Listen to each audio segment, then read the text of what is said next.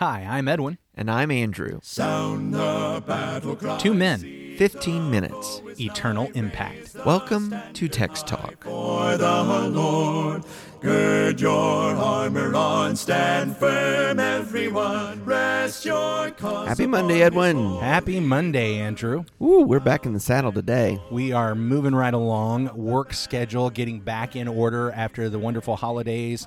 The Christmas holiday one week, the New Year's holiday last week, and I know. now it's just work I know. week, work we week. just gotta Oh, get- wait a minute, though. It's Elvis Presley's birthday, January 8th is? Yeah. Okay, that's cool. which means it's also my buddy Max Dawson's birthday, so if he happens to be listening, happy birthday. I also know that here locally, Hillsborough County, Pasco County, the kids are going back to school today. Ooh. People are going back to school today and tomorrow. Yeah. Yeah, so that really is back in the swing of things, Back isn't it? in the saddle. Well, let's get back in the saddle with John, moving into John 18. And since I normally read the entire chapter from the ESV, I want to let you do it from the New King James this week. Maybe this year. We'll see. Let's, you know what? It sounds like a bit of an audition to see if I get to do this the rest of the year. So I'm going to do my best. All right. So John 18, New King James Version. When Jesus had spoken these words, he went out with his disciples over the brook Kidron, where there was a garden, which he and his disciples entered. And Judas, who betrayed him, also knew the place, for Jesus often met there with his disciples. Then Judas, having received a detachment of troops and officers from the chief priests and Pharisees, came there with lanterns, torches, and weapons. Jesus, therefore, knowing all things that would come upon him, went forward and said to them, "Whom are you seeking?" They answered him, "Jesus of Nazareth." Jesus said to them, "I am he." And Judas, who betrayed him, also stood with them. Now when he said to them, "I am he," they drew back and fell to the ground. Then he asked them again, "Whom are you seeking?" And they said, "Jesus of Nazareth." Jesus answered, "I have told you that I am he.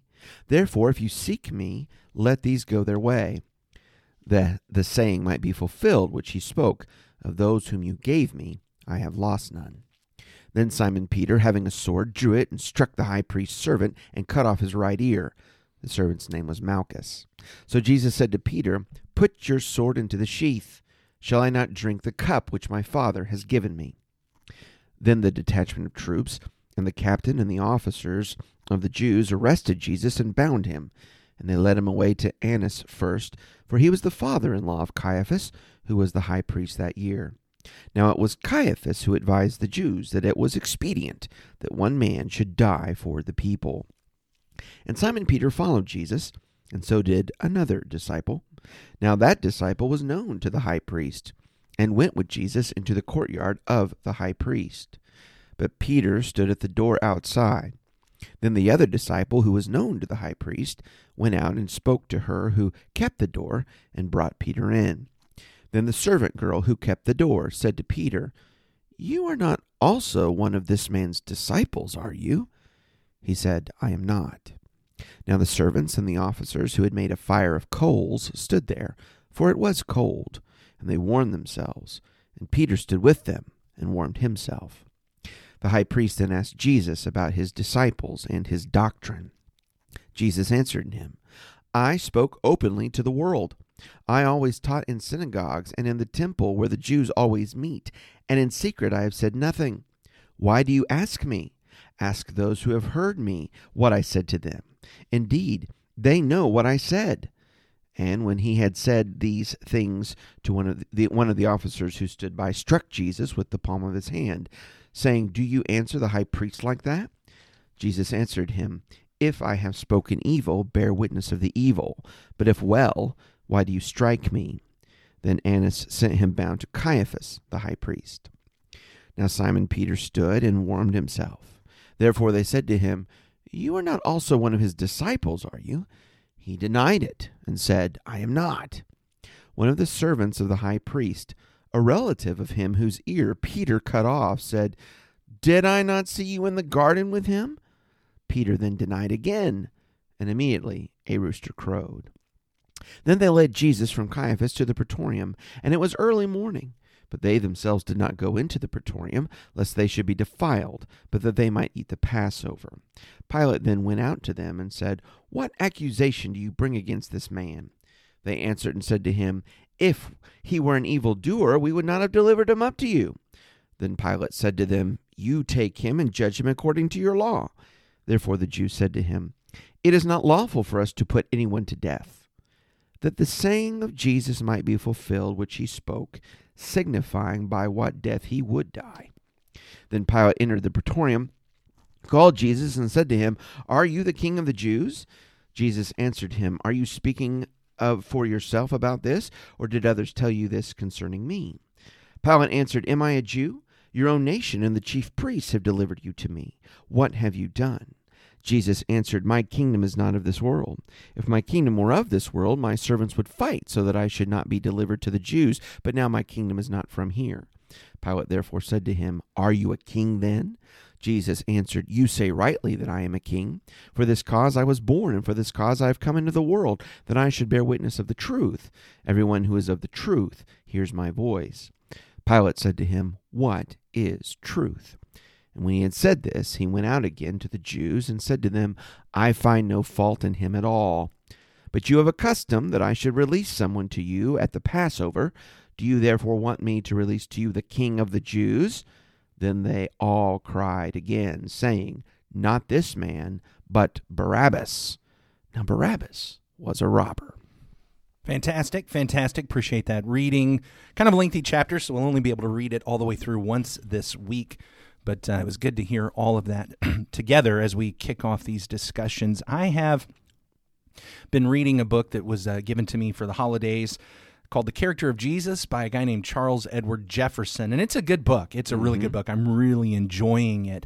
But he takes a look at various aspects of Jesus, but he does it, it's kind of a unique approach. It's not just like, okay, here's this verse and here's this character trait that we all know about, and let's talk about it. It's kind of like banking off the notion that from the heart, so the man speaks. What comes out of the mouth is from the overflow of the heart. So it's a lot of, let's take a look at what Jesus says and what does that say about his character. It's really where it's been helping me the most is as I'm reading these gospel accounts, listening to what Jesus says and how he interacts with people, picking up on that character aspect of Jesus just a little bit more, maybe in different ways than I have in the past. So it's been very helpful. And it really, as I was going through this chapter, it caused me to pick up on a statement that Jesus makes while he's in his trial. That's why I'm telling you all this. It's a long way around the barn to get in the front door there. But there's this statement that Jesus makes smack in the middle of this trial that hits me. Oh, this is one of those out of the overflow of the heart, the mouth speaks. And that's the priest asks him about his teaching and about his disciples, and Jesus responds to that. I'm now in chapter 18, verse 20. Okay. I have spoken openly to the world. I've always taught in synagogues and in the temple where all the Jews come together. I have said nothing in secret. Why do you ask me? Ask those who have heard me what I said to them. They know what I said. Okay. I have said nothing in secret. It occurred to me as I'm just listening to Jesus say this, how freeing it is to have always been sincere, honest, truthful, consistent, so that when I'm standing on trial, I don't have to be afraid who they're going to bring in as a witness. He says, look, go talk to the people I taught. You ask them the things I said. I've not ever been worried about hiding the things that I say or the things that I teach or the things that I believe. How freeing is that? Well, and as you highlight that, it reminds me one of the aspects of all this that I think I know Mark does it, and maybe Matthew also, that they would try to bring false witnesses in to accuse Jesus of this and that, and none of their stories matched up. Yeah. And so what you have is John's detail where Jesus is saying, produce the witnesses, produce the charges, produce the error. Yeah. I have lived publicly. And when they tried to do it, they couldn't do it. They couldn't do it. The thing I don't want us to take from this is not Jesus gushed everything he ever thought out in the public sphere. That's not the issue. Take pictures of his lunch and put it on Facebook so people could chronicle every detail of his every day. Yeah, his point here is not I gushed everything out for everyone to hear. His point is I've always lived consistently. I did not, when it came to teaching, I taught publicly, and I taught the same thing in public as I taught in private. There's no hypocrisy. It's absolute sincerity. When I talked about people, and whatever I said about those people, I'm okay for that to come out in the public sphere if you want to bring it. And that, to me, what a fantastic thing. One of the things that I've been learning And again, it's ridiculous. I've been a Christian for who knows how many years, but over the past few years, picturing it in this way, that Jesus, of all people throughout human history, knows how to live this life. Mm-hmm. Jesus knows the best way, not just how to, quote, go to church. He doesn't just know the best way about how to worship, but he knows how to live in this world. Okay. And what we find Jesus doing is living with an absolute, utter honesty, truthfulness, loyalty, sincerity, and love, so that he gets brought up on trial, and he does not have to worry that some secret thing is going to be brought out. Yeah. He doesn't. And I have to tell you, I'm not there. If I got brought up on trial, there might be some witnesses throughout my life that I'm afraid might be found and brought in. And, there are things that I worry about. I shouldn't have said that to this brother over here, because if he ever turns on me and tells that brother over there, it's going to look bad for me, and I'm going to be upset about it. I shouldn't have said this to this sister over here, because if she ever gets up and tells that brother or sister over there, I'm going to be in trouble. Right. And, Jesus didn't have to do that. I think the beauty of this is that we come along to this point in the account, and we have had the benefit of reading the gospel. Yeah. Right? And so things that Jesus had done in secret or said in secret, part of the work of the apostles was whatever he had begun in secret, they were going to go shout from the housetops. Yeah. So we have seen this beautiful consistency. But you're right, in that moment and at that time, quiet things were still quiet. Yeah. Hidden things were still somewhat hidden because the apostles hadn't gone around broadcasting it all, which makes it even the more powerful. Hey, look, I'm a public person. I've taught in public. Have the people come forward and tell you what I've done. But if they brought in Peter or Andrew or James and John and said, tell us what he taught, Jesus, they'd say the same thing. He didn't have to be afraid. If they found Mary Magdalene and brought her in, he was not afraid that something untoward was going to come out. He wasn't afraid that there was going to be some hypocrisy. He wasn't afraid. Mm-hmm. He had lived with that honesty, that loyalty, that sincerity, that truthfulness, and that love that allowed him to be free in that moment to just say, okay, you guys are upset. Now, here's the thing that we do need to understand. That honesty, that loyalty, that sincerity did not pave the way for him to escape the cross. No, it did not. If what we're hoping is to find the means by which folks won't hate us, well, this is not going to help. Right. But this is the means to live like Jesus. And I have to tell you, to me, I would prefer the freedom of, you're talking to me, and I don't have to be worried what you're going to find out about me from anybody else. Mm-hmm. And if you want to know something about how I behaved here or there, or what I said at this time or at that time to this person or that person, just to have that freedom of saying, yeah, go talk to him. I don't care. Bring them forward. It's not going to bother me. Man, that is an incredible freedom. That's a freedom that brings happiness, that brings simplicity, that brings joy. Now, somebody may lie about me, and I may still get in trouble because they lie about me. And that's exactly what happened with Jesus.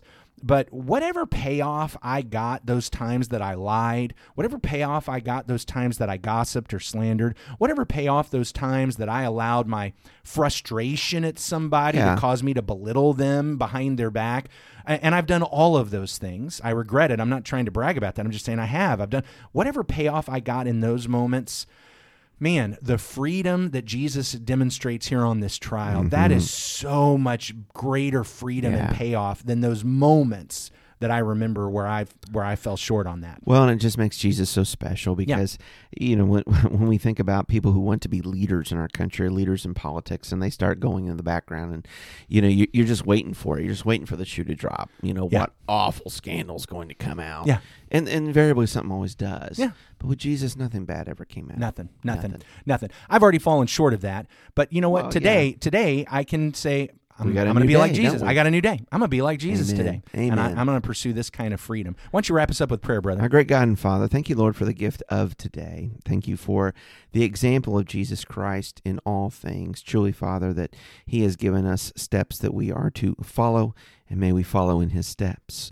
We pray, Father, that we might take this lesson about being honest and sincere, transparent and loyal, and being the same person publicly that we are privately. Father, that we might always be light and glorify you, whether publicly or privately. We know we fail in many ways, Father, and this can certainly be one of them, but we pray that we might repent and start afresh this day to serve you consistently and with integrity. In Jesus' name we pray. Amen. Amen. Thanks for talking about the text with us today. I'm Edwin Crozier, and I'd like to invite you to join the Christians who meet on Livingston Avenue in Lutz, Florida this Sunday for our Bible classes and worship. You can find out more at christiansmeethere.org. Check out our daily written devotional that goes along with today's episode. You can find a link for it in our show notes. Michael Eldridge sang all 4 parts of our theme song. You can get more from him at acapeldridge.com. Please remember to subscribe, rate, and review Text Talk in your favorite podcast app so others can find it and learn about it more easily. Have a fantastic day. Steady, pass the word along. Onward, forward, shout aloud, Hosanna. Christ is captain of the mighty throne.